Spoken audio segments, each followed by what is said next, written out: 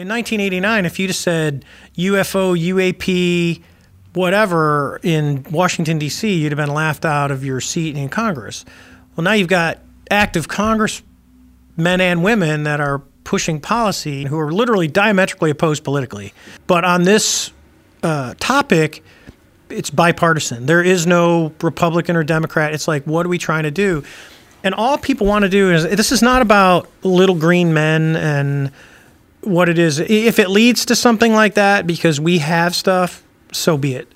To me, it's not important. What's important is, from our incident onward, is how do we figure out what these are? How do they work? Can we use that technology? Because if anything our incident did, it happened 13 years after the fact when the New York Times article came out, because the New York Times article basically immediately removed the stigma. Koyos Institute is a pioneer in the field of AI-driven comparative and qualitative analysis, and was established with the primary goal of uncovering the hidden value left behind in complex data sets. Through a combination of human expertise and cutting-edge technologies, Koyos has developed a range of services that cater to various industries. They are providing valuable insights that can help drive growth, formulate competitive strategy, and to identify key patterns in targeted demographics. Head to their site to learn more, koyos.institute. That's COEUS.institute. Welcome to Merge. I'm Ryan Graves. Today, we're joined by my friend David Fravor, former commanding officer of VFA 41 and F-18 pilot who tactically engaged the Tic Tac UAP object. And now, David Fravor.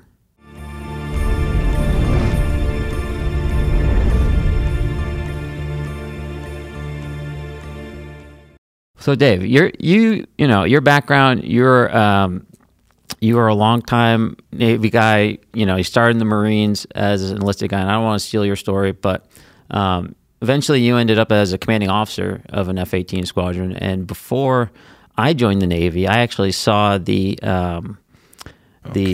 carrier video, or what do you want to call it, film that you were part of.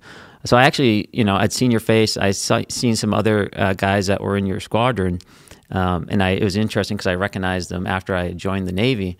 So in some way, that film and you almost motivated me to go to the Navy. At one point, I was thinking about the Air Force, but you guys were just such cool dudes on the aircraft carrier. I just couldn't help myself. So. Yeah. What were you thinking? Yeah, what was I thinking? You really grabbed the Navy by the horns and had a pretty incredible career. One of the things that you got to do that I did not do is go to Top Gun. So maybe we can start there a little bit. And maybe you can tell me what the difference is between the training we do in the fleet and what training happens at Top Gun. So this is obviously a while ago because I'm old, but I don't think the mentality of the school has changed. I think the way they teach now because of 4th and 5th gen. But for me, it was when I first started flying, I thought, well, I'll just go, be a test pilot. And then when I started getting in, once I left the A6, which is just it's an attack airplane, and I got to go to the normal F-18s, and I started flying. And luckily, my neighbor had just left Top Gun. He was a training officer at Top Gun, and we actually transitioned. So he had come out of F-14s and Top Gun, and I'd come out of A6s, and we were in the exact same class. So Tom and I, I'll just use first names because it's harder to identify, but anyone knows, we all know who it is. Tom and I went through together, and because he hadn't really dropped bombs, I hadn't really done any air-to-air, and for an A6 guy, air-to-air is completely dynamic. And I was fortunate enough to train with people like him. He took me under his wing, taught me literally how to fight the airplane. And then I had a great cast, with Spark and Dude and guys like that kind of took me and didn't push me away because I was an A6 guy. And once I get into the tactical employment in air-to-air, I was hooked. So I decided I want to go to Top Gun. And I asked, and they had just shifted from the 6-week power projection course, which is like the original Top Gun movie where they actually come out of the fleet and they go to Top Gun. That's what used to happen. They pulled you right out of your squadron. You trained for 6 weeks, and you become a training officer, and they're teaching you how to teach.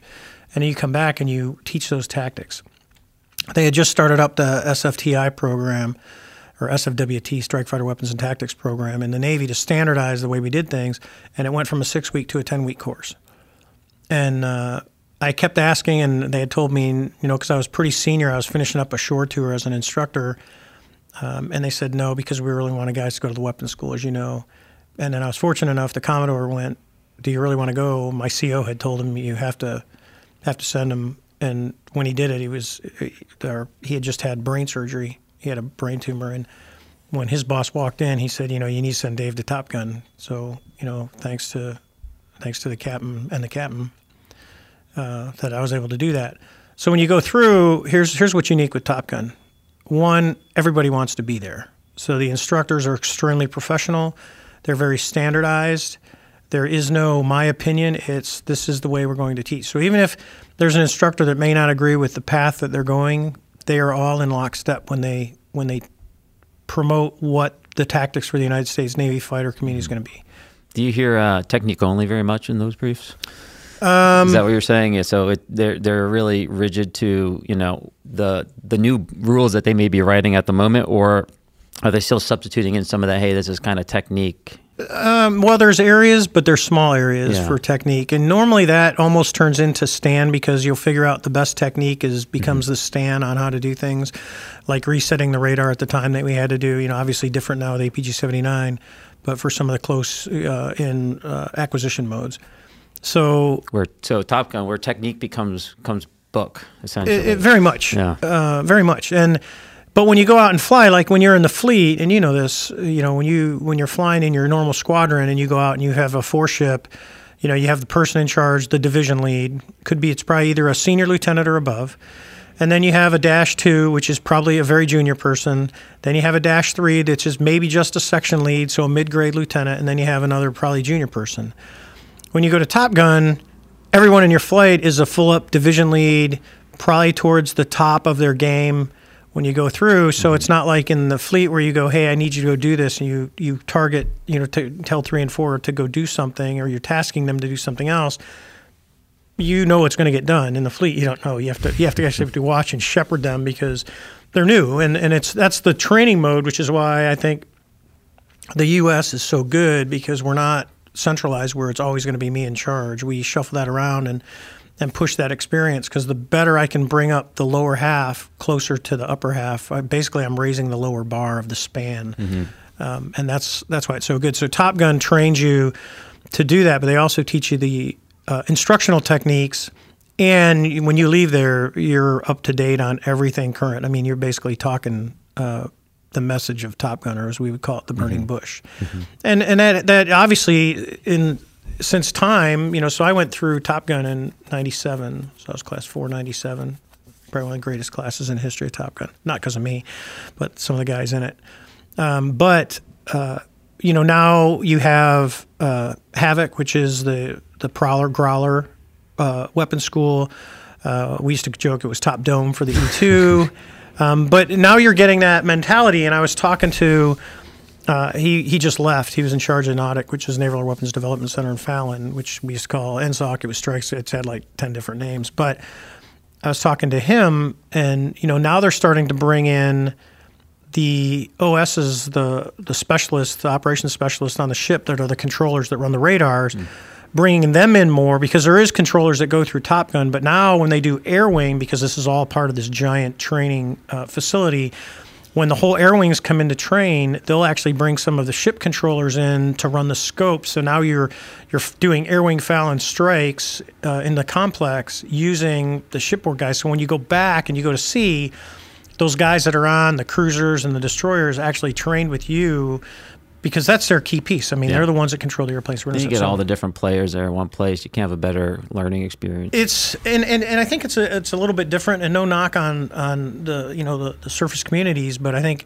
the aviation community is far out in front of from a training aspect.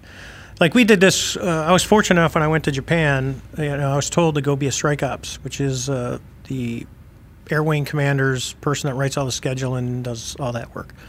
I said no. I had to trade some orders, but I ended up going to Japan to a squadron, and then ironically, the CAG pulled me up, and I ended up being the strike ops. Funny how that works. They gave me that was my boss who sent me to Top Gun. He was laughing because he kept telling me to do that. The irony with it all is I was fortunate enough because of the leadership that I didn't have any restrictions. I always said I was the most powerful lieutenant in the Navy because I controlled everything that went off, and I controlled who got to control the intercepts and the training. And I took Cello, who was my E2 patch wearer. He went through Top Gun as a controller. I sent him to the small boys, and he went over and gave the lecture on comm brevity and everything and how we do intercept control to the OSs. So they were all standardized. It was mandatory that they read that chapter out of the Top Gun manual. And we trained that way for the 9 months that I was in that position. And it's amazing how good when you have a mentality and you're going to hold people to it. Like, you will be at the debrief, you will write this stuff. So you could come back from a flight, you know exactly what I'm talking about. The controller from the whatever ship was out there with us, you'd come back and on our classified internet, which is called SIPRNet, you would have like the initial picture and what he saw and all that. So when you're getting ready to debrief, you have what the controller saw. Normally you don't have that.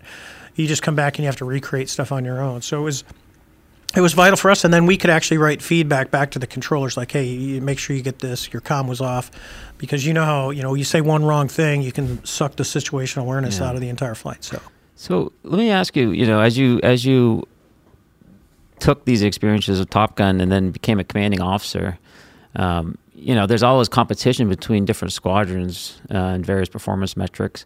How were you kind of implementing some of what you learned at Top Gun to your squadron overall, as far as, center of excellence? How did you guys perform in relation? Maybe that's I learned it in the Marines when I was 18 years old that you lead from the front. Mm-hmm. And I like to think that I did that. People still talk to me, which is always a good point. When you're not in command and people that work for you still talk to you, that's always a good sign that you didn't screw it up that bad. No, like my friend Tom that I was talking about, who basically taught me how to fight the airplane. He used to joke. He had this speech. It's called "Stop Sucking," and that's really it. It's really the standard that you set. The unique part, especially when I was a CO, is the SFWT program had proliferated very strongly. I mean, it was like when it first came out, there was resistance from COs because now you're telling them they have to do training, to where it's the norm. So that everyone had come up that way. So you could take someone out of any squadron and fly with them, and you knew exactly how they should perform based on their level of training. And the fact that we had SFTIs all around. So, several of my counterparts had went through either the power projection course or the SFWT course. I think the two other COs were power projection. And then I had department heads in VFA 94. One of them went on to be the Commodore. Mm-hmm. You know who he is.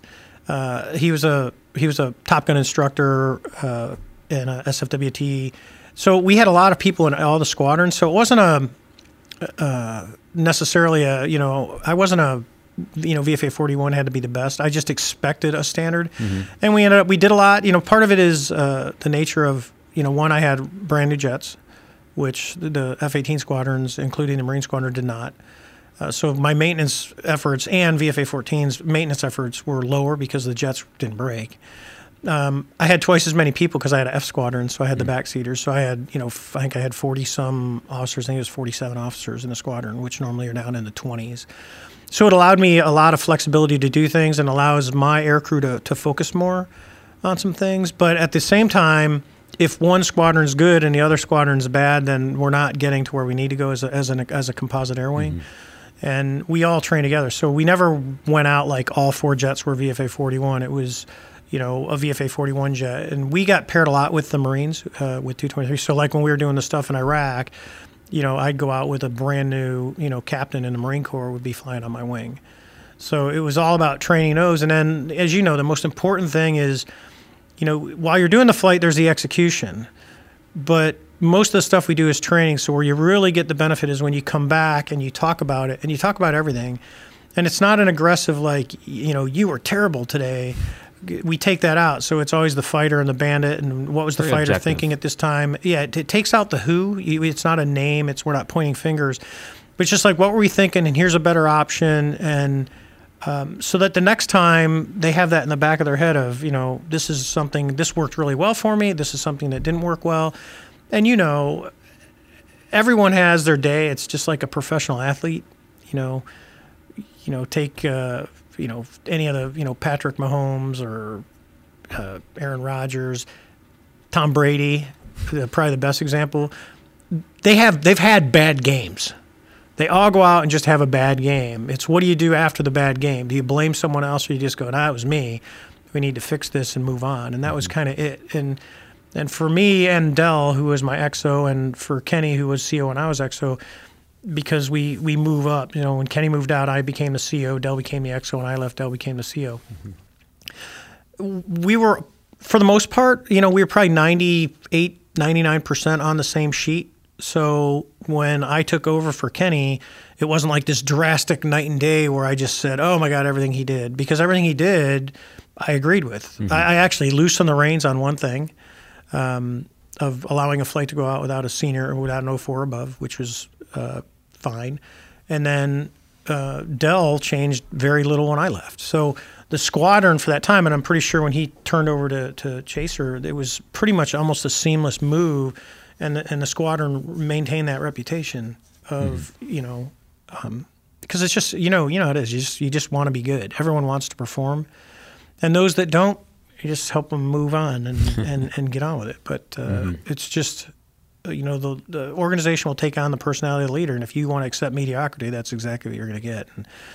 And we just didn't accept it. And I have no regrets. And I mean, I had to build my squadron, because we had a short time. We had a massive turnover right before cruise, and the training squadron couldn't produce Pri-As, which are top. They have to have certain specs, and so I had to literally get waivers to bring people into my command to deploy. But we made it work. We made it work. We had to this day, I think we had a really good group. We had a lot of fun. So you in touch with a lot of the people that served with you in that time period? Yeah, also? Periodically. Well, obviously Alex, because she was in the flight with me with the Tic Tac. So, obviously her and I talk. But no, several of my JOs, which is funny because like my most junior guys in my squadron are now, a lot of them are post-command folks. The guy that was in my back seat is still on active duty. He's a captain. My department head is a 2-star. Officially an old man in the Navy. Kenny's a 3-star. It's when you get that point. Like my peers that are still in that were COs are 3 stars, 3 and 4 stars. So it's, time goes, and here in, a few years, they'll all of my folks will probably be out, and I'll just be a relic, which is fine with me. I always said, what I got to do in the Navy and in the military was great. I loved every minute of it. I think being a pilot like that in carrier aviation is the greatest job on the planet, and I'll hold to that. And you just because the experiences of being able to do what you do is amazing, but the people that you get to work with in that environment, from the lowest E1 in the squadron all the way up, they all provide an incredible value, and I have yet to find that type of camaraderie anywhere else since I got out. But when I say that, it doesn't define. It's not who I am. I don't have to introduce myself as, hey, I'm Dave. I was a fighter pilot. If you don't know, you're probably not going to get it out of me unless someone says something. Because to me, I don't want to be defined by that.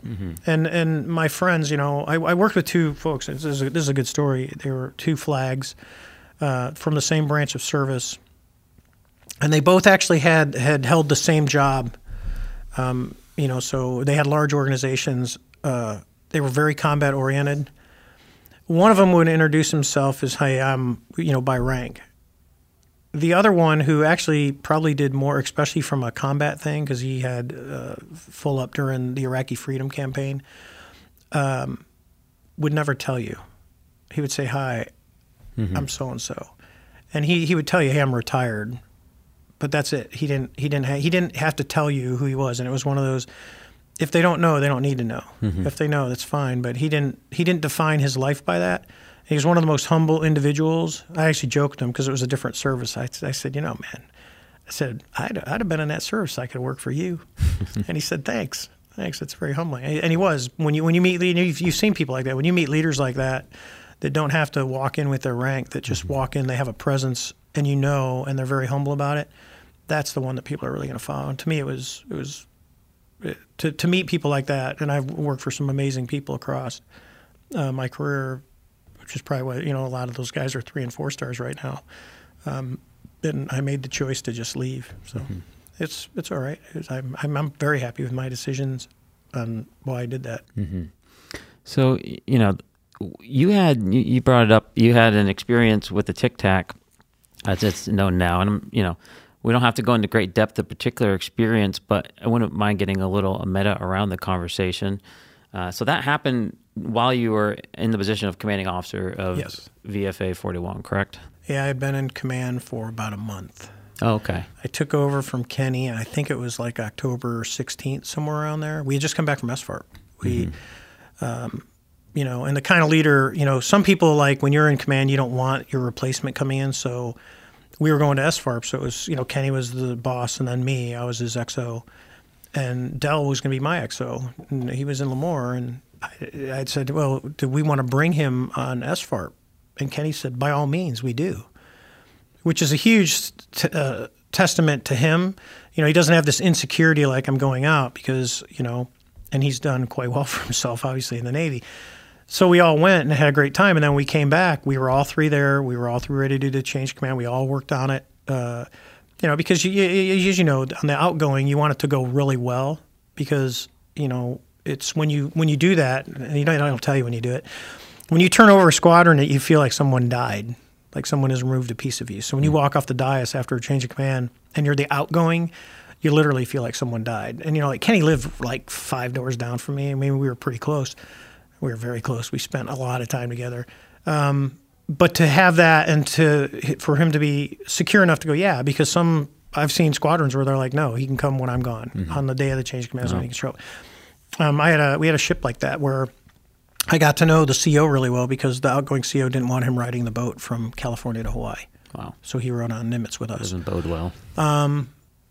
No, but the guy who came in, Bill, was well, both of them were good guys. They were very good, very, very, very, very competent at what they did. But we got to know Bill really, really well. And when we went on cruise, because he knew us really well, we were able to do a lot of things that would have never happened had we not had that friendship and that bonding. So you were the commanding officer. You just got there. You have this experience.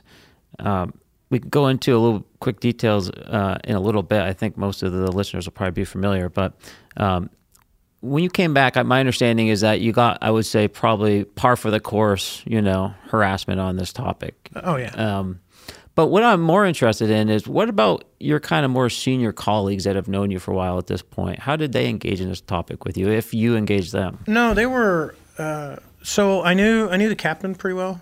Of the ship, the whole ship. Yeah. At the time, not the same one that we deployed with, but I didn't at that time. I ended up got to know the next admiral really well, but the admiral that we had during that time, I didn't. He didn't converse with us much, where the next one was out more, and we hung out with their staff a lot. Matter of fact, I'm getting ready to go to a retirement for the lawyer that was with us. But the senior folks, no, like the captain, they just saw it and said, hey, what do you think? And I said, when you look at them and go, I have no idea what it was. I mean, it was the weirdest thing I've ever seen in my life, and I told my backseater that. Most of them are very accepting because you know how it is. There's a level of competence. It's not like, it's, a whack job, not in that position. Yeah. So once they figure it out, they're like, what do you think? But you also got to, and I think this is what frustrates people that don't understand how it works, is we're literally at our first at-sea period, which was combined into a 2-month period. So we were doing the whole Comp 2, a Ref Terrain, Comp 2, all that, all in one 2-month at-sea period, where we pulled in for Thanksgiving. And we actually had to convince them to let us go back up to Lemoore so we could drive up and spend Thanksgiving with our families, which they allowed us to do. But we literally had like that 5-day gap where the ship pulled in, we got off, we went to Thanksgiving, we came back, we got back on, and we were out. So from the beginning of November when we left, except for that 5-day jump over Thanksgiving, we were out till like the 21st or 22nd of December. Mm-hmm. Where were you operating? Off the coast of San Diego, which is, there's a bunch of, they're called warning areas, which is basically just tells people who are flying airplanes. There's high military activity out here, enter at your own risk. It's not a prohibited that you can't go into, like the airplane that just flew across D.C. and then ended up crashing because they were hypoxic. That is restricted airspace. That's P airspace. That's prohibited airspace. Then there's restricted airspace, which is like the bombing ranges, which you don't want to go in there, which I've seen people do. And then the warning areas are just basically military operating areas over water. So we were out there playing around for that 2 months. So, we go on this flight. Obviously the cruiser had seen all that stuff, never told us. We didn't even know they were out there. And we go out on that training mission, and I'm not going to repeat the story, but, we're the first time that they had actually seen the things, and they had manned airplanes, going out. So they said, hey, kill the training. Let's go figure out what these things are, because we've been seeing them. And that's exactly what happened. And then you get out there, and then you see it, and you're like, okay. And it's the standard process, like, okay, low, over water, white, helicopter. Okay, then your brain goes into, identifying things of a helicopter. Rotors, rotor wash, tail boom, doesn't have any of that, okay? Not a helicopter. Oh, okay.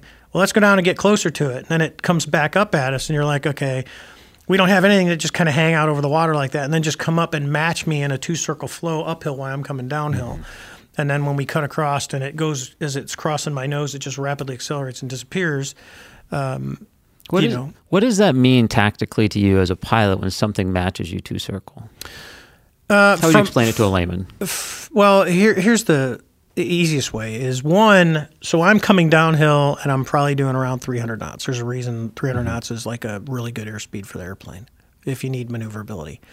So as I'm coming down, then all of a sudden you got something hovering, and it just turns, and it's like almost instantaneous. It's doing the same speed as me. It goes around. So now you start questioning, thrust to weight is pretty impressive. You can just instantaneously accelerate and start matching an airplane that's coming downhill when you're coming uphill. Is he essentially on your lift vector?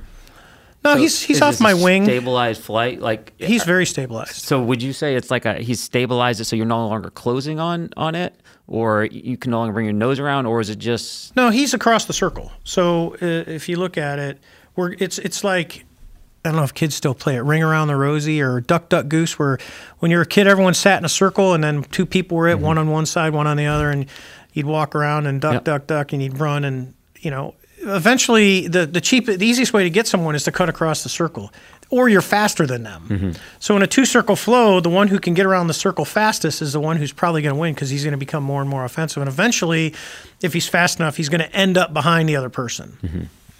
Do you think he was fast enough to get behind you? Oh, yeah. We didn't know that at the time. I just saw it. Yeah. So I guess what I'm trying to ask is, what's your tactical assessment of it making that maneuver? Was it to stabilize the situation? Was it trying to... Yeah, I think it's just to neutralize me coming down and to see, maybe, I don't know, because you don't know if it was, like I said, it didn't have windows or anything, but you don't know, if its nose is maybe it was virtual. It could turn. I mean, we already saw how it moved. We already saw it abruptly just swap its axis from north-south to basically, west to east and start coming up at us. So you knew it had some maneuvering capabilities that you don't have. And then for it to match us as we're going around the circle, it's pretty much at the same speed coming up at you. And that's when I decided, when we went all the way around once, and I was getting to that, basically my vertical turn room. That's when I cut across the circle. And it didn't come at us. It was never threatened. I never felt threatened at all. And as it came up, and you can see, because we have a glare shield, which is the canopy rail where the canopy closes, between the windshield and the roof that comes down. Once it got inside of that to my windscreen in that left quarter, you could kind of start to see it as it accelerated. And in that short period of time, which if you put a ruler there is like maybe a max of 12 inches, it just accelerates and goes away, and like I've always said, the one regret is we didn't have the helmet cam on, because no one really turns the helmet cam on because it's annoying. No one watches that video. Had we had the helmet cam on, we probably got some really cool video of this thing, but we didn't have the helmet cam on, so it's a regret. But luckily, Chad went out on the next flight. We landed, told him about it, and he just happened to, by luck, that thing was where we told it would be, and he caught that minute 30-second video of it. So kind of cool. Yeah. That he did, because he came back and told us right away, and then we were all, because we had debriefed our flight, and our flight was pretty much what was that, that's the strangest thing, and and I was at the time, I don't know, I was probably around 3,600 hours. Oh wow, so that's a lot of hours in a tactical jet. Yeah, and to see that, you're like, whoa, yeah. and Nudes was in my back, and he had done the 03 cruise. He'd done most of the 03 cruise, and then Alex was new. She had been in the squadron for 5 months. She got there in June, right before we did Northern Edge. She was June, July, August. 5 months she had been in the squadron, and then her backseater was inexperienced. He was one of the department heads who had worked for me at the previous tour and this one, and very, very competent Jim. So he had basically 2 really experienced, 1 moderately experienced, and 1 new. And by the way, and you know how it is. Not only is Alex new, but she's flying on the CO's wing, which is there's a lot of pressure. It's like, you got to do a presentation. It's the first time you're doing it. Your boss is there. I remember that flight for me when I went out to the Enterprise for the first time. Fortunately, the first time I flew off my skipper's wing, I ended up with a undetected bleed air break, and it was essentially like a little laser cutting through the control feedback lines on the stick. And so I basically limped the jet back. Didn't do a good job of communicating how serious the situation was with LSOs. And I had, if I wanted to stick the aircraft go to the right, I'd take 2 hands to push the stick over to get it to go. And if I tapped it to the left, it would basically go 120 degrees right over. It was very strange. And so I had to bring it back onto the ship. And long story short, they ended up having to depot the jet because of the damage in there from the bleed lines. But bleed air is nasty stuff. Yeah, but I digress. So, you've told your story a lot, 60 Minutes, Joe Rogan, all over the place. What do you want people to understand about that experience that, doesn't come up a lot? Well, the biggest one for me is, and it's died down, people shouldn't try and embellish the story. The story is what it is. And there's all kinds of stuff coming out, like people watched it live, like I was sitting watching it while it was happening. Well, that's funny because the jet didn't have the ability to send that video back at the time. And by the way, we weren't taking any video, so you didn't watch it live. Next one is it was 10 minutes long. I watched it. It's 10 minutes long. It's not 10 minutes long. It's that minute, 30 seconds. That's what it is. Matter of fact, the pilot that was flying the airplane when Chad took the video, if you talk to them, it was uneventful. Almost like, because I said, "What do you remember?" And they're like, "No, it's kind of like no big deal." If you look, the jet's on autopilot doing 250 knots when he takes that video. So, it was, what it was, because I've heard very intellectual PhDs say, "Well, it could have been this. It could have been a balloon." It's like, come on.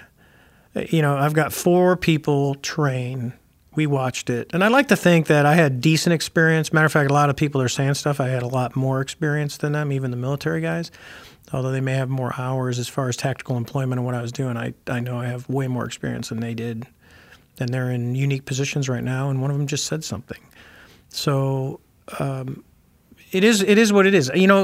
Time will tell, especially with everything coming out right now, with Mr. Gorsh coming out. I think that's how you say his name. About Grush, I think. Grosh. He's pretty tricky. Coming out, basically, literally saying the same thing that Bob Lazar said in 1989, and Bob got chastised for it. And this guy's coming out now. It's like because it's accepted. In 1989, if you just said UFO, UAP, whatever in Washington D.C., you'd have been laughed out of your seat in Congress. Well, now you've got active congressmen and women that are pushing policy, and I think it was Senator Rubio and Senator Gillibrand, who are literally diametrically opposed politically. But on this thing, they're not diametrically opposed. And I've sat in rooms with both Republicans and Democrats who are diametrically opposed. And but on this topic, it's bipartisan. There is no Republican or Democrat. It's like, what are we trying to do? And all people want to do is, this is not about little green men and what it is. If it leads to something like that because we have stuff, so be it. To me, it's not important. What's important is, from our incident onward, is how do we figure out what these are? How do they work? Can we use that technology? Because if anything our incident did, it happened 13 years after the fact when the New York Times article came out, because the New York Times article basically immediately removed the stigma, because now you've got credible sources saying this stuff is real. And like ours, I even had people that were in my squadron thought that we had signed non-disclosures. We never signed non-disclosures. We were never told to shut up. The Men in Black never showed up. I've talked to other COs who are involved their people are, we had to give away all the black boxes. As you know, in the classified world, there's a custody trail. You sign for, so you just don't, here, take this. Here, knock yourself out. Yeah, you must be good. You're wearing a black suit. I'm going to give it to you now. It doesn't work that way. So if anything of that did is it allowed us 13 years later to do the New York Times article. Obviously, there's I call it the unofficial official report that came out that ATIP did under Lou Elizondo. That guy wrote, it's about 20. I mean, I know the guy, Jay, did it. Jay's out talking right now. Jay Stratton. Jay's out of the government. He's working in the private sector now. He actually is the one that called me on the phone back in 2009 to get that ball rolling. So there's a bunch of these pieces. You think, wow, you think it would have been nice if it happened faster. We might have had access to data. But then I'll turn around and say, I think there's a lot more data now. I said this to the senators, like for the East Coast stuff that was going on when you were on the flight with the gimbal video. What do you guys call it? Giant Killer? Giant Killer? Why isn't someone going to Giant Killer, which is the coastal defense radars, going, where's the data? I mean, they probably have that. They might not have it from 2015 because, over time things get archived and put away. But, there's other stuff going on. There's all these anomalies where you go, hey, I just saw an object on the radar. Come down and go all the way to the right and then reverse and go to the left. And, we do track space. NASA, you got to do it. They do it for the space station alone, just so objects, so they can do avoidance maneuvers because there's so much stuff up there now. This isn't the 60s where it was the Russians and us. Now there's, I forget what they say, 60 different countries have got stuff in space. There's a lot of stuff. So you got to track all that junk that's up there flying around. Well, when you're tracking that junk, if there's stuff up there, you're going to see weird stuff. Our stuff all goes in the same direction. Once we get it in orbit, it goes like this. It goes around. That's how it works. If it's geo, it's out far enough to where its velocity equals the rotational velocity of the Earth, and it stays in the same spot roughly over the Earth. It's not hard. You can pick up a high school physics book and figure that stuff out. But when you see stuff going the opposite direction and doing stuff that we don't have the technology to do right now, then you ought to take the time to look at it. Personally, I'm like, it's a small budget. The original ATIP budget was $22 million over 4 years or 5 years. If it's 5 years, it's $4.4 million, which in the big picture of thing is nothing in the government. It's not even in the rounding error. I mean, that's like lunch money for your kids. Yeah. I've been seeing some interesting range Fowler reports on some FOIA requests. Of course, FOIA is only so useful. It's for those that are not aware, they're essentially requests where if you have certain information, theoretically by law, you're allowed to ask the government for that information, since as a taxpayer, that is your information. You have to have enough information about what you're looking for to allow that government employee to actually go find it. And of course, that and therefore is going to be information that's communicated by the government. What's your opinion of FOIA-able data? Here's my opinion on FOIA. So a lot of times it works really well. You send in the request, you know exactly where it's at, you know who to send it to. You can get that information. So if you wanted information like from the Supreme Court, people know where to go get stuff. If you wanted information from, whatever organization is that's releasable, you go to that. But the problem is people go, well, I know that this happened. So I got called about a FOIA request for our incident. And this is like while you're in the... This was 2016. It was before the New York Times article came out. So, and I was living up in New England. So I got a phone call from a Navy commander. She was down at the Pentagon. She said, is this Commander Fravor? I said, it is. She said, hey, we have a FOIA request about your incident in 2004. Do you know of any official stuff? I said, official. She said, yes. I said, I know of no official stuff, because I didn't know of any official documentation on it. Now, I knew there was an unofficial official report that was done by ATIP, but that's not for me to release, and I don't know if it's official. And actually, the irony in the whole thing is the 20 people in the original ATIP organization that Lou ran were FOIA exempt. So their works were not releasable by FOIA. The other one is you send stuff randomly and you go, hey, I need this. And it ends up on the desk of some poor person at the Pentagon that's, miserable, sitting in a cubicle in the 5-sided concrete monstrosity. And then it's like, how much time am I going to put to answer this FOIA request? He's going to do his search. He's going to look, or she, that person, is going to look for whatever it is. And in a certain amount of time, when it's done, it's like, I didn't find anything. There's nothing to find. If there's the obvious, like, I know that this report exists, like the Durham report that just came out. I know that I want to read that report. And you can request that report. That's fine. It's there. But if you're requesting something that you don't really know the existence of, and then you get nothing back, you go, the government's in a cover-up. I don't think the government's in a cover-up. I just think the poor person that had to go look for all that stuff for you and do your basic research papers so you can have this, put enough time in. If you know how car insurance works, when you crash your car, and your estimator comes out and they look at your car. So let's say you had a red car. Remember, red cars are really hard to match paint because they fade. Okay. Right. So it's not as bad now because we have the clear coats and stuff, but in like the 70s and 80s, cars faded. So red, you'd go, hey, it was this red. It was Guards red. I had a 911, it was Guards red.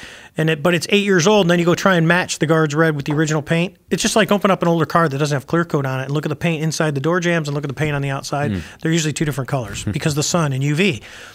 So when you wreck your car, when they do the estimate, they go, it's going to take 2 hours to paint this car. That 2 hours is everything. That includes matching your paint. So the guy's mixing, adding the whites and blacks into the red to get it to the right shade. He's doing the best he can. And it's time's up. I got to paint the car because time is money. It's kind of FOIA requests that way. Look, I got so much time to get you what you want. If I don't get it done or it doesn't match, that's not my problem. You got what it is. It is what it is. Move on. Put another FOIA request, send it to me again, and then I'll know you by name, and I'll make sure that I don't do my job because you're painful. So perhaps of limited value, but you can strike gold on occasion if you have enough information, perhaps. Very much so. Yeah. So I was talking to government officials because they said, where would this be? This is many people. I've got phone calls from congressmen. I said, well, you got to know where to look. No one's going to volunteer. No one's going to wave their flag and say, hey, call me. They're not going to do it. They all have jobs. So you have to know exactly where to look.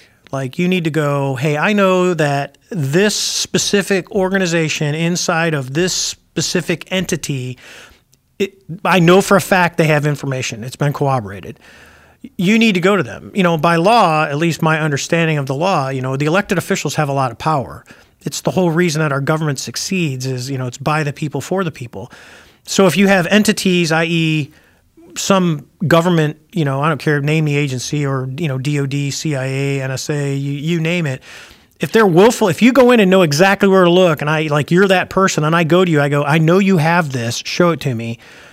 And you play stupid like you don't know where it's at and this and that, then I think there's repercussions. I think there's repercussions that should be paid. Mm-hmm. But I also think that the elected officials who go after this stuff need to handle it with the right level of sensitivity.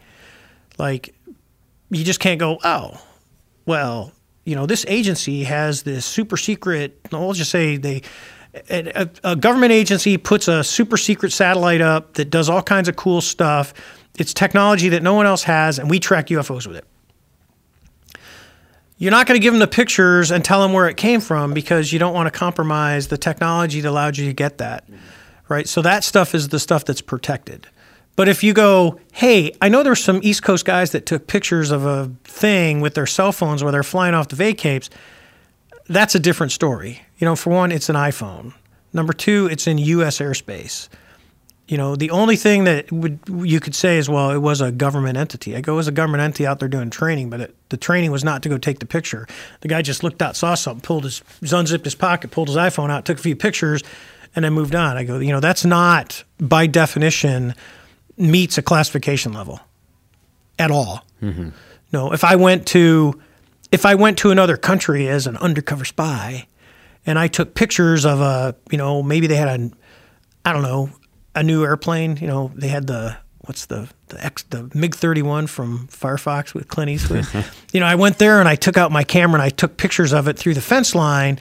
That's a different story. Mm-hmm. That is protected because one, you don't want them to know where the picture came from because then they can usually smart enough to track who's in the area at the time and they'll figure out who it was. So, But it's just how we classify, and I think the problem with especially the UFO stuff is it's been put behind this big vault doors for so long that there's a fear to talk about it. You know, some services are better than other, organizations are better than others. Mm-hmm. Some, like, I'll bash on them, but the whole Project Blue Book stuff was, you know, at first it was disprove, you know, that it was swamp gas. And the other one was, if you can't, you just discredit the individual and you make it go away. Knowing deep down, you know, and Dr. Hynek said that, you know, later, that, yeah, there was stuff that I just couldn't say and I made it up. And I think he regretted it. I think it was the same thing with the Roswell guy on his deathbed, came out and said all those pictures with the weather balloon were staged.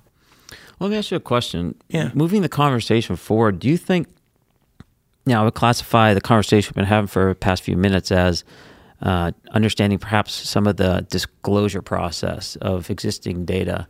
Yep. I'd say that's, you know, one hand. On the other hand, you know, you could perhaps call it discovery, which is perhaps the open source or civilian research efforts to look into this.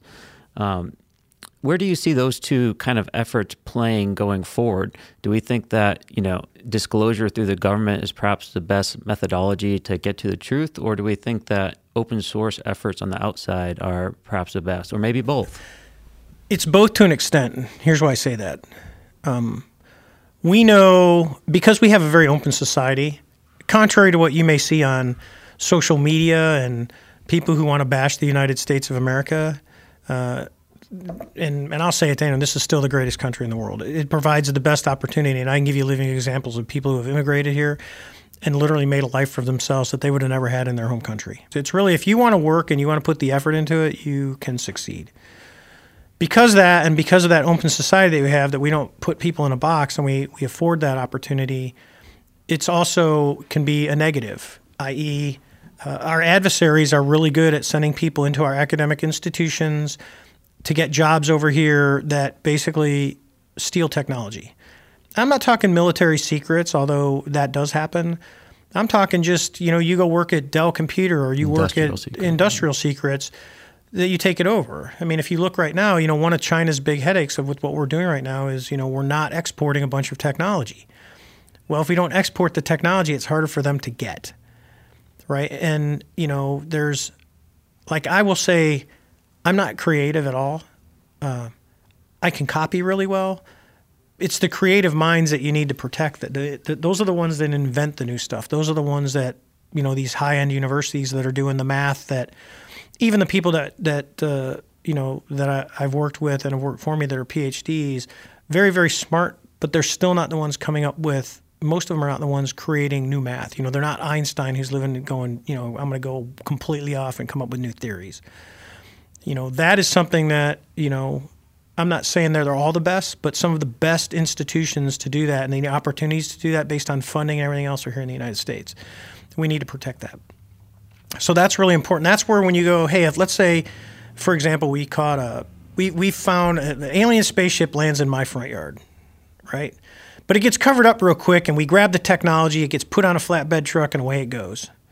Don't come to my house and start looking for the footprints in the yard. It's not there. I'm making this up. But if that happens, now we know that the government has something. So now the government has to figure out, all right, this is technology that we don't understand. So now we've got to reverse engineer. Now I'm a big proponent of saying, hey, there's a lot of really smart people that aren't tied to the United States government that may be able to solve the problem. But now you're into that catch-22 of, do I pull some of these other people out that maybe can't qualify because they have so many contacts in other places that they would push that, they would let it out. They would, you know, because if you have a technology, it's like nuclear. You know, when we invented the bomb, you know, the Manhattan Project, we were the first ones to detonate the bomb, and we're the only country to ever use it in wartime. And people have a fit about that. And I said, yeah, but it saved a lot of lives, believe it or not. And oh, by the way, there was more destruction done by firebombing than the nukes. So we can take it at that. That's my political agenda. But we did it. But now you've got an incredible power, right? But hey, it was in the hands of the U.S. And people say, yeah, but you used it. Yeah, we used it to end the war. And it did. It ended the war like that. Now swap it and go, Hitler got it first. Now you've got an incredible power in the hands of someone who doesn't want to do good and doesn't want to control it, who wants to use it for pure evil. Now move on to something, let's just, on a whim, let's go, hey, you get a Tic Tac. You catch a Tic Tac. And oh, by the way, the Tic Tac is powered very much on how Bob Lazar describes the vehicles that he worked on. It's powered by element 115. It creates a gravitational field, and you can move things around really fast. Okay. You could use that for good, like, wow, I can generate this incredible amount of power. I can really change mankind, and it'll be used for the good. But eventually, that technology will end up in the wrong hands. Now think about it where I've got this thing, and if it performs like what we saw, I could have it here here in Portsmouth. I load it up with something bad, like a weapon. I go. It goes straight up into space. It goes to wherever it is. It comes straight back down, and it does this in a matter of seconds. It goes up, down, down, lands in the middle of a city, sets the fuse for 3 seconds, drops it out the door, closes up, and it's gone. 2, 1, boom. You don't even know it was there. Now you've got a technology in the hands of someone who's going to use it for evil and use it to hold people hostage. That's the fear why you need to protect some of this stuff. And then you can go on and on and on, like, how are these things traveling? How are they moving? If really there's no planet for them to come from that's, not more than, 15 light years away, how do they get here? There's a bunch of stuff we don't understand, which is a little bit of a frustration with some of the folks that are physics minded that say, well, that's against the law of physics. No, it's against the laws of physics that we know. Einstein came up with a lot of laws of physics and theories that went against what people believed at the time, but they've been proven to be true.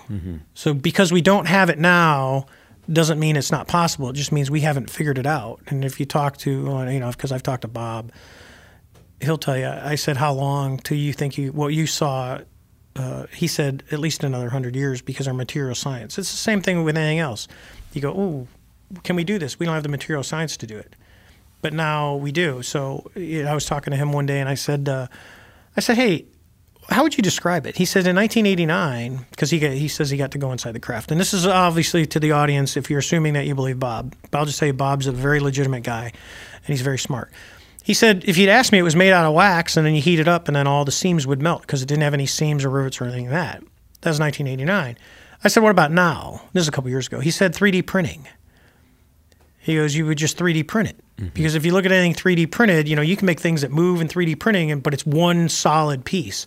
It's literally revolutionary. There's a guy that made a whole car out of 3D printing. So the brake assembly is literally one unit. It's made as one unit. And the piston inside moves, and it doesn't have, you can't break it, you can't, what we're probably imagining here is more of, not 3D printing as we have it today, but, a technological progression that would make it probably visually seamless and very strong, not what we have today. It's going to get better. Sure. I mean, it's going to get way better. Material deposition in a controlled manner. So let me jump back a little bit. Based off of what you were talking about with national security, which is of course something I respect as a former aviator. We have to also remember that, and so this was under the context of, hey, is a discovery mindset or a disclosure mindset, the way forward in this conversation. And to your point, obviously there has to be very serious national security considerations putting into whatever information could be released from the government. If that is an avenue that we proceed down, we can't just sacrifice our national security to do this. However, I would say looking into the medium and long term, one of the problems that the U.S. has to contend with in relation to international competition is the fact some of our adversaries can essentially apply massive amounts of resources to problems outside of a capitalistic framework. And so they can pick and choose what they go after. And so if here in the United States, if we retain the research and development or the really hard work on this problem on UAP into a very limited quantity of experts, my fear is we're not taking advantage of the great and massive advantages that our financial framework, our capitalistic society provides us. We're holding back from that, and we will be passed by our competitors if or when they elect to put those massive amount of resources into it. And I fear that's where we're at today. Do you have any thoughts on that? I do. So again, it's part of the way we're structured. And sometimes you look at it and go, our system is a little archaic. Okay. That's kind of that checks and balances. It's the bureaucracy we call DC. So I was at a brief, and there was an undersecretary for one of the services, and they were talking about acquisition. And he said, our plan is to go fast because we need to go faster. Because if you take governments like, I'll just use Russia and China, they don't, I don't think Putin worries about, he doesn't go and ask for approval like, can you approve us to do this? I think he makes that decision. I'm pretty sure China, they make that decision. The government makes that decision. It doesn't go through a bunch of elected officials that have bipartisan views that go, I don't want to do that, or no, yeah, I'll say okay, but you got to put money towards my new bridge in my town. It doesn't work that way. They just do it. I was also told, there's other countries where you go, let's say you got a company like, I don't know, name it, Google, IBM, whatever. We'll just say we use Google, right? So Google has a huge AI cloud computing. It's based in Pittsburgh. That would be like the U.S. government going, AI, cloud, this is the next big thing, and we need to advance now. The U.S. government showing up in Pittsburgh and telling Google, we're taking this and all your people, and you can have them back in 3 years. We don't have to tell you what we're doing with them. We can pay them what we want. We're just doing it. And you have no choice. Suck it up, Buttercup. I'm not asking for your permission. I'm telling you what we're going to do. That's the difference. If the U.S. government went in and told Google, we're taking it all, Google would be like, get out of here. Next thing you know, you'd in an 8-year lawsuit, going to the Supreme Court, and nothing would amount for it. No one would go to jail or anything else, which is an abuse of power. Right? So that's the thing that we're dealing with. So when I was at this thing and he said, go fast, I thought to myself, I said, well, go fast. I said, but you can't go fast because you haven't changed the process in order to get the money. So, when they do all the budgets and stuff for DOD, they're looking 5 years out, like here's the budget for the next 5 years and here's what I want to buy. And then it goes through, months and months and months, finally ends up on the presidential budget, it's like this thick, and then the presidential budget comes out and says, boom, and now they can start moving. Now they've got, because they went through appropriations, they've got the money approved, the president signed off, we have the money, now we can do contracts. Unless you change that, or you redo funding that says, hey, we have a pot of money for certain things that's just going to get replenished. But, now it's known, or you have a program that it's kind of discretionary, kind of like petty cash in a business where you go, I just need to go get this or buy, you don't have to, it's not, you're just worried about what you took. Mm-hmm. Because I think for the initial stuff on this in the big picture, it's relatively low cost. I'm not trying to build a whole new infrastructure. I'm not trying to do all that. I'm trying to capitalize on this, and I think from the speculation, like someone did an account for the Tic Tac, for it to come down from above 80,000 feet, hang out, do what it did, and then go up and disappear. The amount of energy for something that we would know to do that is like through the roof. It's like you're running New York City for quite a long time on the power required to do that. Like maybe ignite the atmosphere type energy levels. Yes. So you go, okay, well, how's it doing it? Because now you're talking game-changing technology that we don't possess. Or maybe we do possess, we just don't know how to make it work. And oh, by the way, if we have technology, and I'm just talking about what was just released, saying they're right, and we have technology, and we have these craft in some state of either fully together or not fully together, I'm going to assume that other countries have the same thing.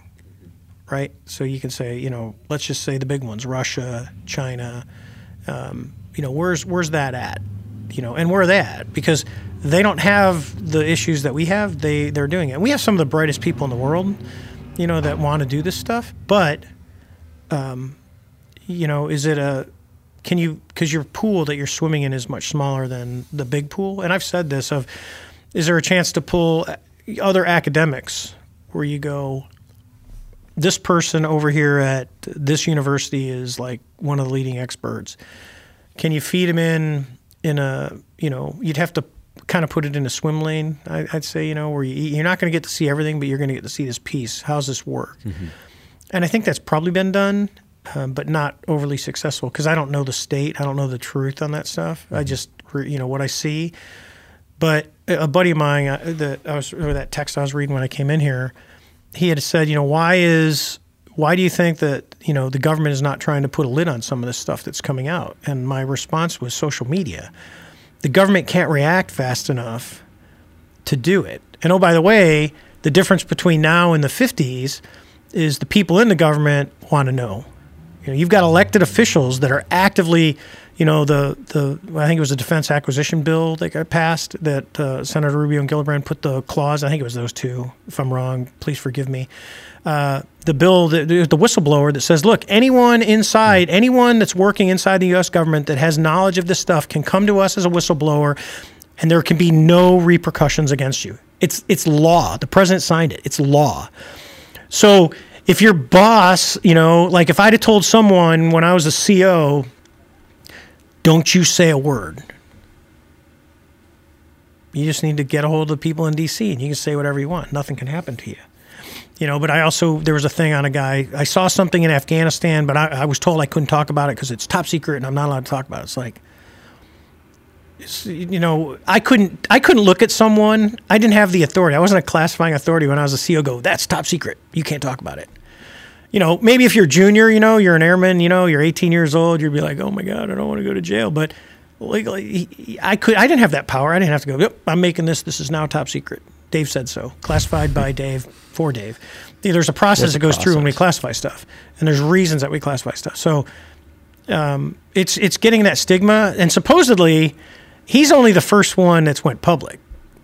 The rumor is from inside. You're talking about Grush right now? Yes, that there are many people that have come out. There was a guy that came out and actually said, I worked with him, and he's legit.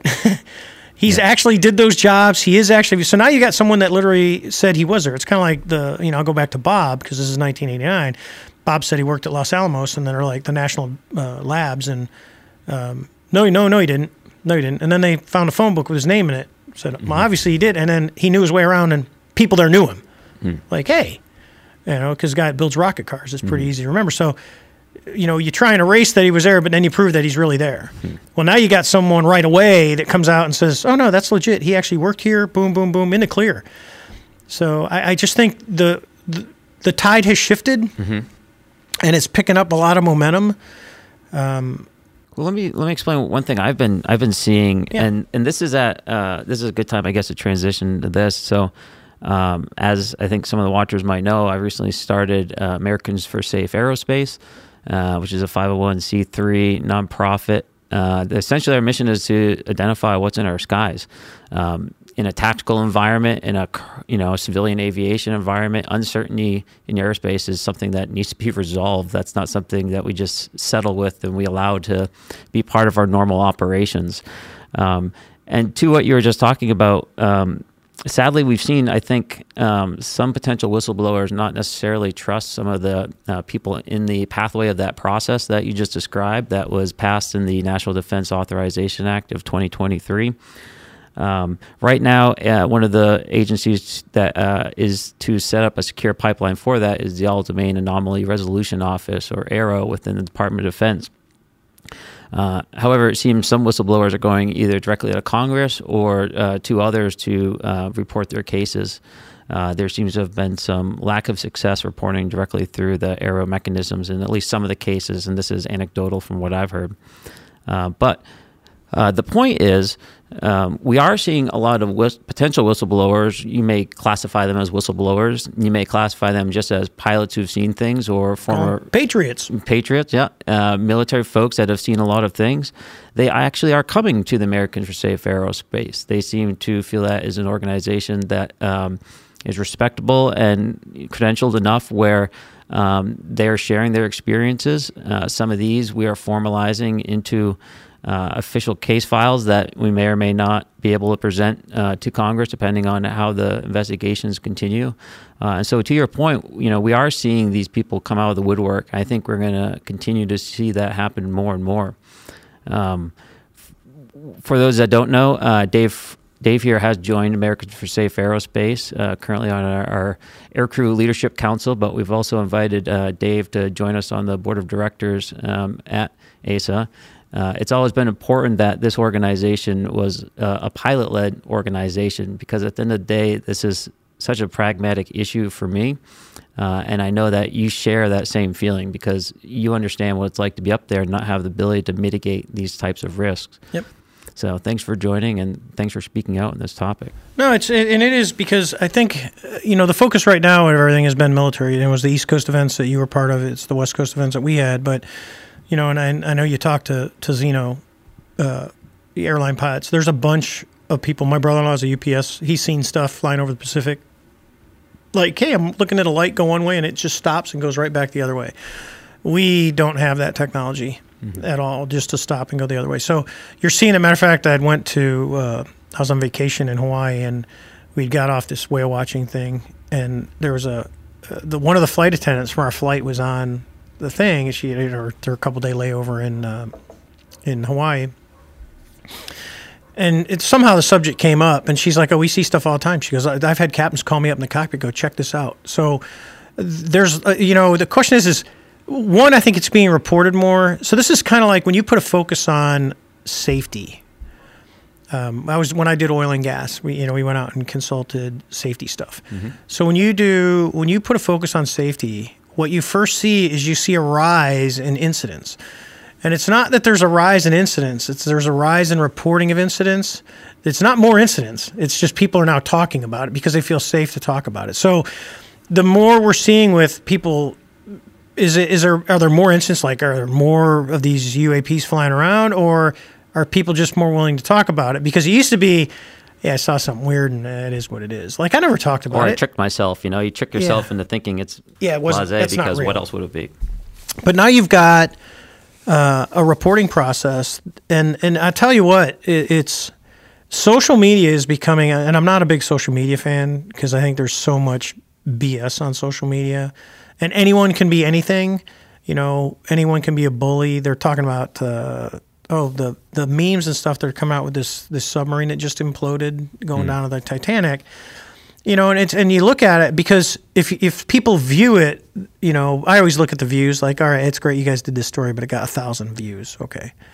But it's still 1,000 views. And then if they share it, because what you don't see on like YouTube when it counts is, where else was it shared? Was it posted on Facebook? Was it shared around? So that, word gets out there, and word gets out there fast. So now I want to go back to 1947 and think, okay, Roswell, this thing crashes.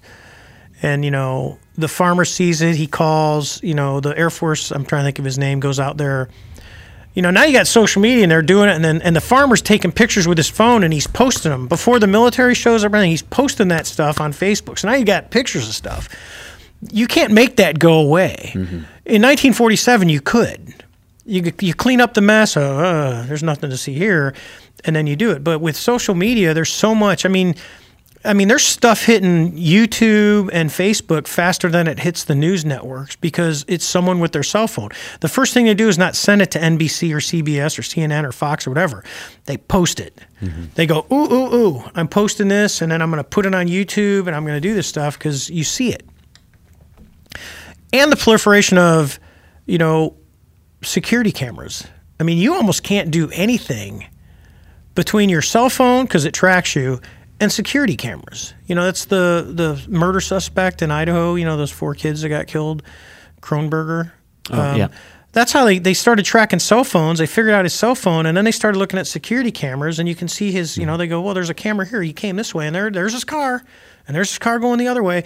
So, and you start narrowing stuff down. So I think just technology alone that's in the hands, because we invited Big Brother into our lives, if you think so or not, but go read 1984, you're living it. It's too hard. You can't put that back in a box. It's out there. And in our government, if you're China and you just want to shut down the internet, you can do that. Shut down the internet in the United States, you're going to have a revolution.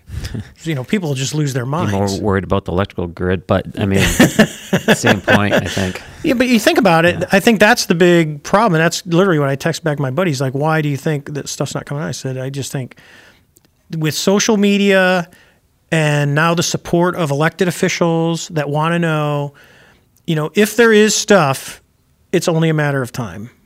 It's only a matter of time. You can only hide so long because someone's going to talk. Someone's going to talk. And you can go back to 1989 when Bob talked and didn't know what was going to happen to him. And it's not believe or not believe. It's just, he did this. Yeah. Now you're going, the same stuff is happening. And by the way, there's more. It's just not everyone wants to go public. And now there's process in place, though, to do it the right way. There's a formal process. Because when I talked to some of the officials in D.C., they had asked one, I said, you don't know where to look. And I said, here's the other one. I said, for one, if you look, everyone looks at the military. I go, there's a bunch of organizations inside the United States government that can hide stuff. I said, but from a military standpoint, you're in a place 3 years, 4 years, if you do 2 tours, 6 years, blah, blah, blah, except for like Lemoore. But if you're going to go to places that are really remote and you're going to, hide stuff, there's limited time that you're going to be there. But the government civilian population, the GSs, GS 9 to 15, and it goes into SES, which is the flag equivalents, they'll stay in those positions and in those organizations for 30, 35 years. So if you said, hey, I've got this, just send it to Bob down the hall, you know that long corridor on the left, and it goes to Bob. Bob's got it. Bob's been there forever. He can do that. It's right. It's the irony of Hollywood when you look at like Independence Day, and they go out to the place in the desert, and which I think in the movie they call it Area 51, but they go out there and they're with the president and they got I think it's the Secretary of Defense or whatever, and they go in there and he's like, how did I not know about this? The president says, and they've been working on it. Oh, good to see you. We were hoping you would come someday. And he's like, how did I know about this? He goes, well, we don't tell you everything. There's only a few, and that's literally, you go, hey, there's 30, 40 people that know about it. And in the entire United States, you go, okay, and you don't think you could hide stuff? It's like, yeah, you can hide stuff. You can hide stuff in plain sight. Mm-hmm. Well, I want to go back to the point that you made earlier about, or at least actually the point I made, but I will add that, folks that are in a position to take advantage of those whistleblower laws that have been put into place, or commercial pilots or other air crew that want to add their data to this, you can go to safeaerospace.org and contact us to submit that statement. As I said, we are developing some interesting cases that could potentially form into eventual whistleblower cases. We're not interested in classified information. We're not set up for that, and that's not what we're asking for. But whether, you have supporting paperwork or something that's very firm, or you just like to add your data, I would encourage you to go to the website, join up, and send an email to submit your story. We are going to have a more formalized database as well as submission forms specifically for this task in the near future. Hopefully up already by the time this airs. But I would encourage you, again, to go to safeaerospace.org and submit through there. Yeah, I think that's important too, because not everyone has access to go to Congress, and some people just don't know where to report it. Mm-hmm. It's not, it's not like they're afraid. It's just they don't know where to go. It's a lot. And the cool thing with this is, it's podcast, it's reputable podcasts, where you go, hey, look, this is not my end all. I'm not trying to become overly famous on this. I'm just trying to solve answers. I think, you've done that. Lex Friedman's done a great job of bringing people on because he takes a scientific approach. And then Joe Rogan, who obviously being the largest I think he's the largest podcast on the planet. He gets this out there and he talks about it professionally, as does Lex, and that's what you want. You want this credible, kind of unbiased view. Well, what do you think? And you hear it. Is that guy full of shit? I don't know. Is he, I don't know. When you're talking about like some of the people that come forward, because I've heard people talk that I don't agree with. There's people that talk that, if I get called up and someone says, hey, like I got called up by a foreign TV station, said, hey, will you do this? I said, who are you working with? They said, well, we're talking to this person. I says, you can cut me out. Because if there's certain people they're going to be a part of, I don't want to be a part. Because to me, it detracts credibility.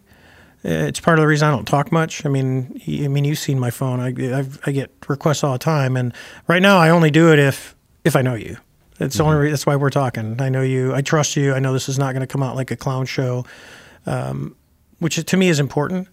And I'm not saying that some of the ones that have contacted me aren't reputable. Don't take it that way. It's just, I have the ability to be selective. I have a whole other life that I live, and I'd like to leave. I like that life. And like I said, as much as my time in the Navy didn't define me, I don't think this should define me, although it has, because I get people that come up to me on the street and go, hey, you're that guy. I go, yes, I am. I was at a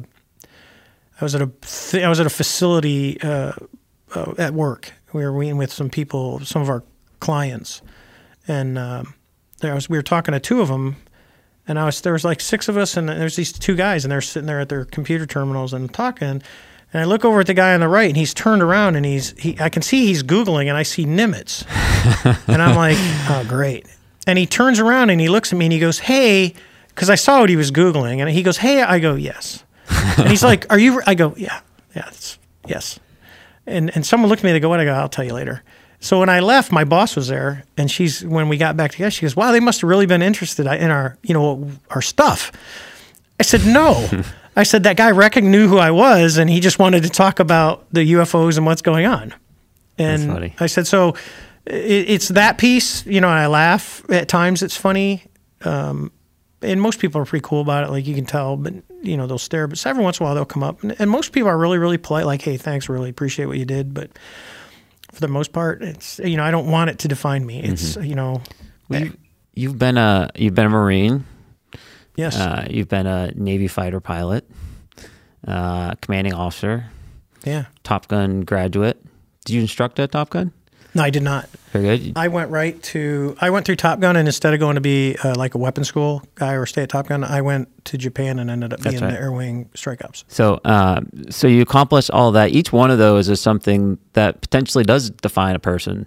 Those are all incredible accomplishments. And never mind the fact that you may be, the first person to tactically engage a true. UAP. I said that. I said that to a guy. I was doing a project at a government organization. I won't tell. It's a 5-letter organization. And we were doing some of the combat stuff. And I was sitting there, we were talking about like the future. I said, "Well, I actually went 2-circle with a 10th gen fighter. We're on the 5th gen fighter." And he looked at me and goes, "Dave, that's actually probably true. You're probably the only person on the planet that's done that." I said, "Yeah." I said, "I went 2-circle with a 10th gen fighter and it bugged." And they said, "What?" I go, "I figured out it was me," and I left. I got to pump my ego up a little bit. That was the joke on the airplane comic, Well, you've had a successful career too after the Navy. You have a lovely wife and a bunch of successful children. All of these, I think, would be individually something that would define somebody. You've said a lot of ways how you don't want to be defined. Have you thought about how you do want to be?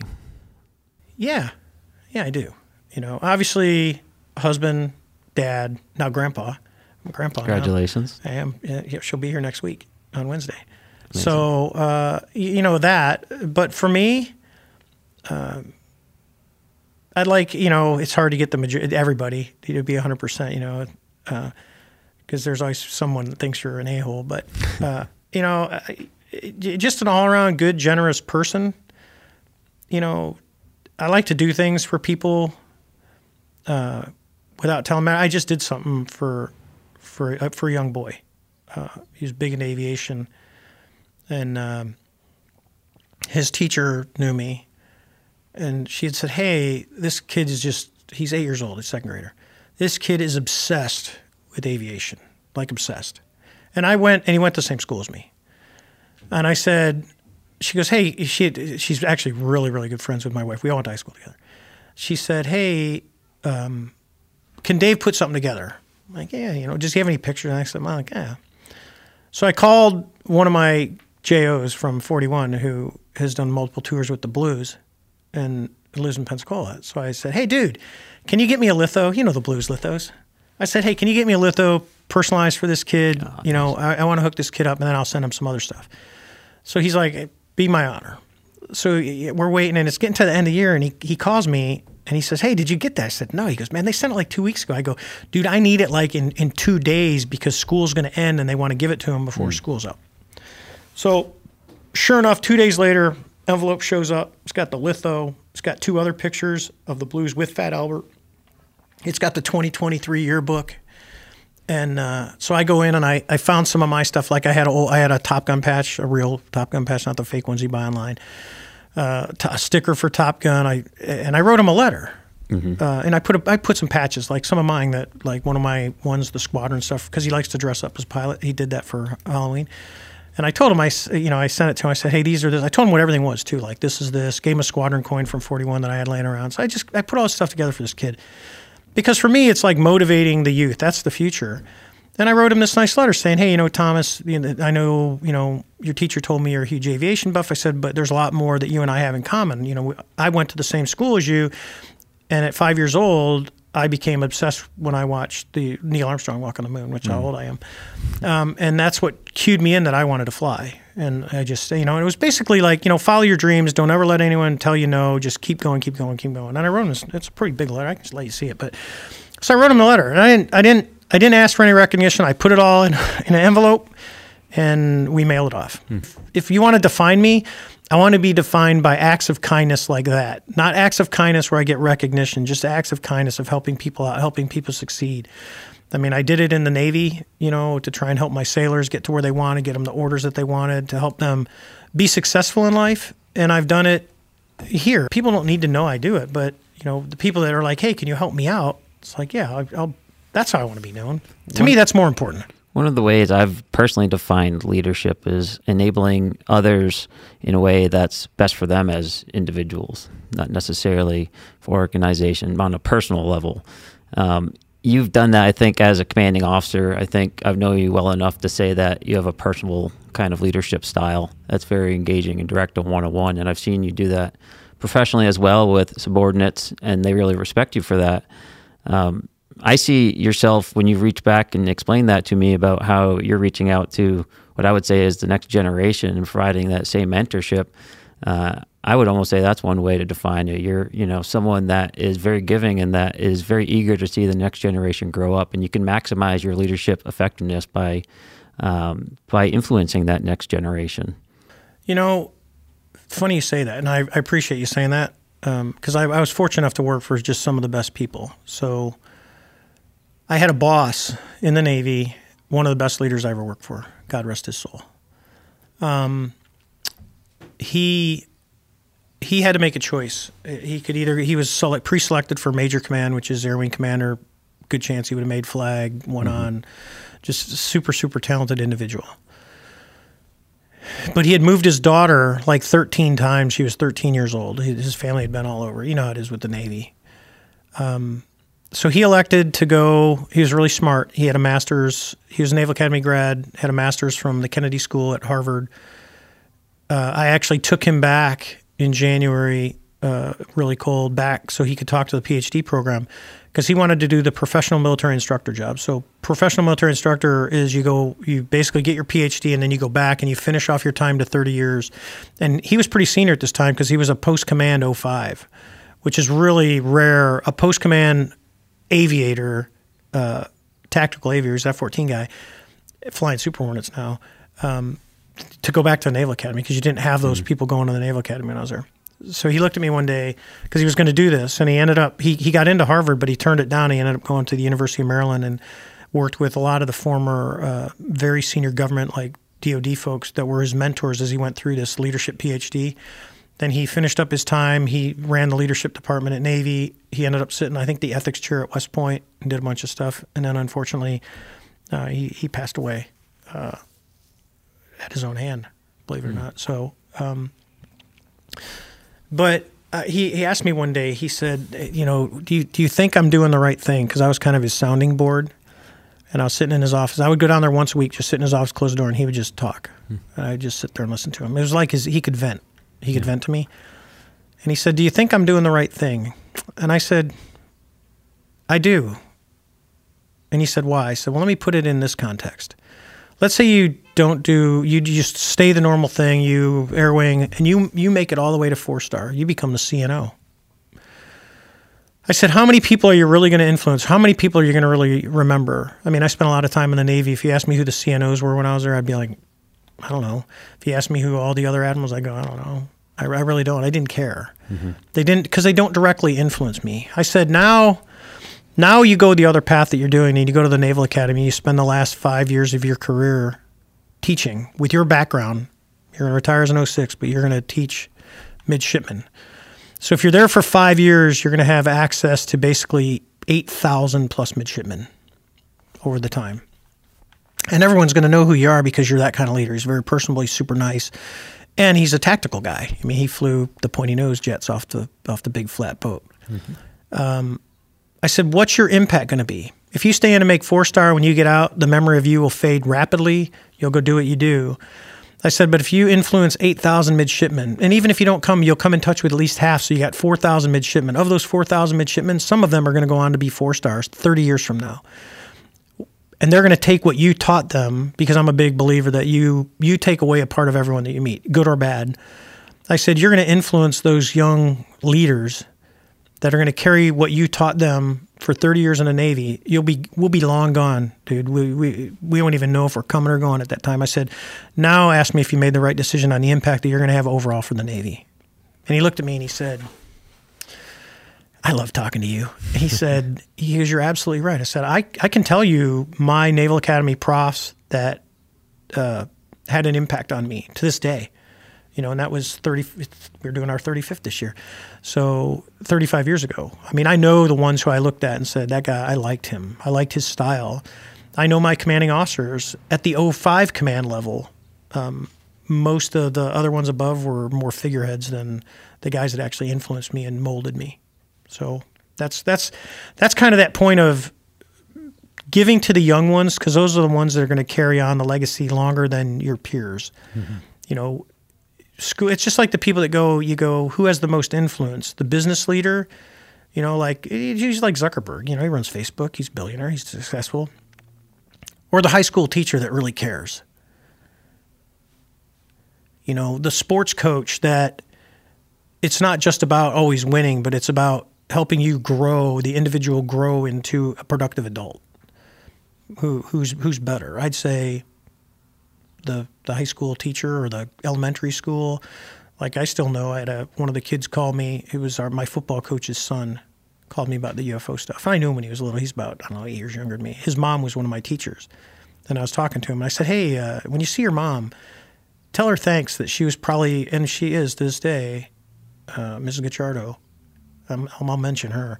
Probably one of the best teachers I ever had, all the way through college, masters, all that stuff. She was amazing. She cared. And, impact. And she was always there if I needed something when you're doing all the paperwork to do stuff. She was always there for me. And I go, that's the impact you want to have. That's what you want to be remembered. Sadly, you don't realize those people are performing that role until you look back often. No, you don't. But, being kind to people's, I always use my grandfather's funeral. My grandfather was a beer delivery guy. Beer delivery guy? He was a beer delivery guy. He did. He drove the beer truck, and great guy. And he was one who always told me, you're not better than anyone, and no one's better than you. He goes, it's not money or anything else. It's the person that you are. So, and he was a normal guy. And, I was fortunate enough that he was my grandfather. So, sorry to everyone that he wasn't. But when he died, think anything of it. He's a normal guy. Grew up poor. He was the first one, I think first or second one born in the United States. Everyone else came from Sicily. So he comes over here, he does that. When he dies, the funeral procession was miles long. There was no room in the church. There was standing room outside. The aisles were it was complete. And this is really the first real funeral I went to. So I'm thinking, this is the norm, right? Someone actually, I think, asked my mom or my aunt, who died, the Pope? And I'm like, no. And they go, who was he? She said, it was my dad. And they said, what did he do? And they go, he was a beer delivery guy. But he was so kind to people, he completely unbiased. Like, during the 60s, he was the one guy taking the beer down into the minority neighborhoods when the riots were going on, and the guys were protecting him. And, when he died, you go, wow, all these people, and everyone was there. I mean, there was mafia people there. The head of the Black Panthers was there. And to see, and I'm just like, I'm a high school kid. I'm thinking, all right, my grandpa was a great guy. No, he was, his legacy was far more, because there's filthy, filthy rich people that are successful in business that die and nobody's there. Mm-hmm. Or they're there because they want a piece. He wasn't giving anybody anything, and it was really just people paying their respect. That's, I doubt I would ever have anything like that. But, if I just impact the lives of people and they go, that guy made a difference in my life, that's all I care about. My kids are a living example of that. They're doing quite well for themselves, and hopefully my granddaughter has that same thing. But that's all I care about. Well, Dave, thanks for the impact you've made on my life and the impact you made on other people's lives through your experiences. I know a good thing when I see it. That's why I gave you a job. So yeah, it's just you can see good people. I think everyone provides value. You just have to put them in the right spot. Mm-hmm. So don't judge people. Don't put them in a box because they don't fit your mold. And it's an unconscious bias that we all have. And I'm guilty of it. I'm not going to lie. Everyone's that way. But then you got to step back when you find yourself doing that, going, okay. So let me ask you, where do you think this story goes in the next 5 years? I think, personally, I should say I think and I hope that there's going to be a rollout disclosure. I don't think they're going to dump it all at once. I'm not going to lift up the garage door and go, here it is. There it is. We've had it. We've had it forever. I think you're going to see pieces come out. Are we already on that process? I think we're there. I think with the folks that are inside that are coming out through the Whistleblower Act, thanks to the senators for getting that passed into law. I think that's a game changer. It's literally a game changer because I'm telling you, this prior to 2017, they tell you, man, if you came out and said that, you were done. Like no one wanted to talk to you. It's like, watch how you approach it. Now it's like no big deal. They'll call you up on the phone. I mean, there's influential people outside of government that are very well financed, billionaires that are into this, that are trying to sway this and move it, because everyone wants to move. If we have it, let's move the technology. Because what you don't want is someone, like I talked, to go back to the nuke story, you don't want someone to gain the access and figure it out that's going to do bad with it. Once we had it, and then you go, hey, the other countries that started to get nuclear weapons have that. There's still that deterrent because we have it too. The fear is when we first got it, the fear with the rest of the world was, oh my God, they just used it. Oh my God, where are they going to stop? Yeah. Well, and that's not our nature. Yeah. We go in, World War II, we blow everything up and then we put a bunch of money into it to rebuild it. It's our nature. I like to think, there's obviously someone that doesn't like the U.S. that's going to go, that's crap. They didn't do anything. Well, we did. And we do put a lot of money out. It's just, I think it's groundbreaking what's going on right now. I sit back and I watch, and as we have contact of people that are kind of on the inside. So you kind of get little feeders of what's going on. I think we're on the precipice of something big. I think it's going to happen. It's going to happen. I'm confident that it will happen in my lifetime. And so everyone knows I'm going to be 59, so I got some time. But I think it's going to happen sooner than later. I think, hopefully by the time I'm getting my Social Security checks, that at least we know that we have stuff. Maybe I'm not going to get into like the bodies, but everything's coming out. The whole moment of contact that James Fox did about the Virginia, Brazil incident. I mean, there's another example. That's 97. Remember, that's right before everything. Internet was 14.4 modems, maybe 28.8 back then. It was, remember they used to have the phone book. You could go to the WW, look up, I want this. Before, it was literally, that's when Google was really becoming the search engine. So it wasn't, and everyone didn't have, 97, I had a flip phone. Did I have a flip phone? If you had that. I didn't have a cell phone in 97. No. I wish I had my Razor. I still have it. I wish it worked because I love my Razor. I got an iPhone, but I love my Razor. You can't, with technology and the way the world is so connected, I don't think you can keep it in a box. I think in certain countries you can keep it in a box because they can control the population. But in a free-speaking world, there's no way you're going to keep it in a box. People are just going to do what they do, and they're going to get stuff out there. And as soon as it's posted, once it hits the ether, as you know, no matter what, it's like Instagram. What's the one that goes away? Is it Instagram that it pulls up and it's only there for a little bit and it goes away? Snapchat, or is that Snapchat? Yeah, you're talking Snapchat, one of those, yeah. Yeah, but people don't realize, it comes up and you go boom and you capture the picture. You can, yeah. You can do that. So it's once it's out there, it's out there. You can't, which is why I'm glad I grew up without cell phones, because some of the stuff that I did, I'm pretty glad that there were no cell phones around. But I think, honestly, I think what you're doing is important because it's another avenue. I also think that the safety of aviation is important, especially with you look at the shortage of pilots. You talk airlines and that one government person. It's like, hey, we'll just reduce training. No, yeah. we're running at like 5. We in the United States of America, major airlines, it's like 5 nines. It's better than like 6 Sigma. It's pretty amazing the safety record that we have. That Check 6 used to say you could fly for like 14,000 years before you would have a mishap on major carriers. But when you start lowering that, it's why, when they come out and say, well, it's all DEI, we got to do DEI. I said, no. we don't do DEI for sports. You know, the NBA, the NFL, the Major League Baseball. We don't go out and go, well, you know what? We need this flavor person. No, we're looking for the best. It's like I don't want someone who got selected to be a doctor to be, well, good enough. You know, I want someone that actually worked hard and knows what they're doing, not, oh, we put them in, it worked. So I think when you look at that from an aviation standpoint, you know, and you go the best, but now we've got a shortage because people aren't moving that way.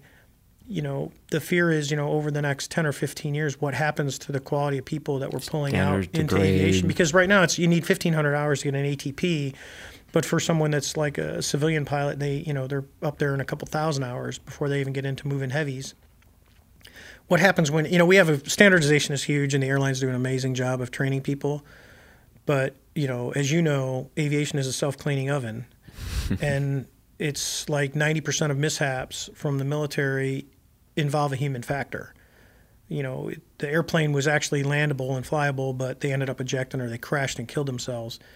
You know, when you move that to a larger scale, I have concerns on that don't lower the bar. Or there's a paper called Widening Home Plate. You know, don't widen home plate. Yeah. It's that size for a reason. So stop widening home plate. You know, we have standards for a reason. We have academic standards for a reason. I think we've lowered them a lot in the United States. Stop lowering it. When I was a kid, if you failed, you found out when you didn't. You know, I had first grade, never forget, buddy of mine, we all got our teachers for second grade. Who'd you get? We got her, first grade teacher. That's how I figured out he wasn't going to second grade. He did first grade twice.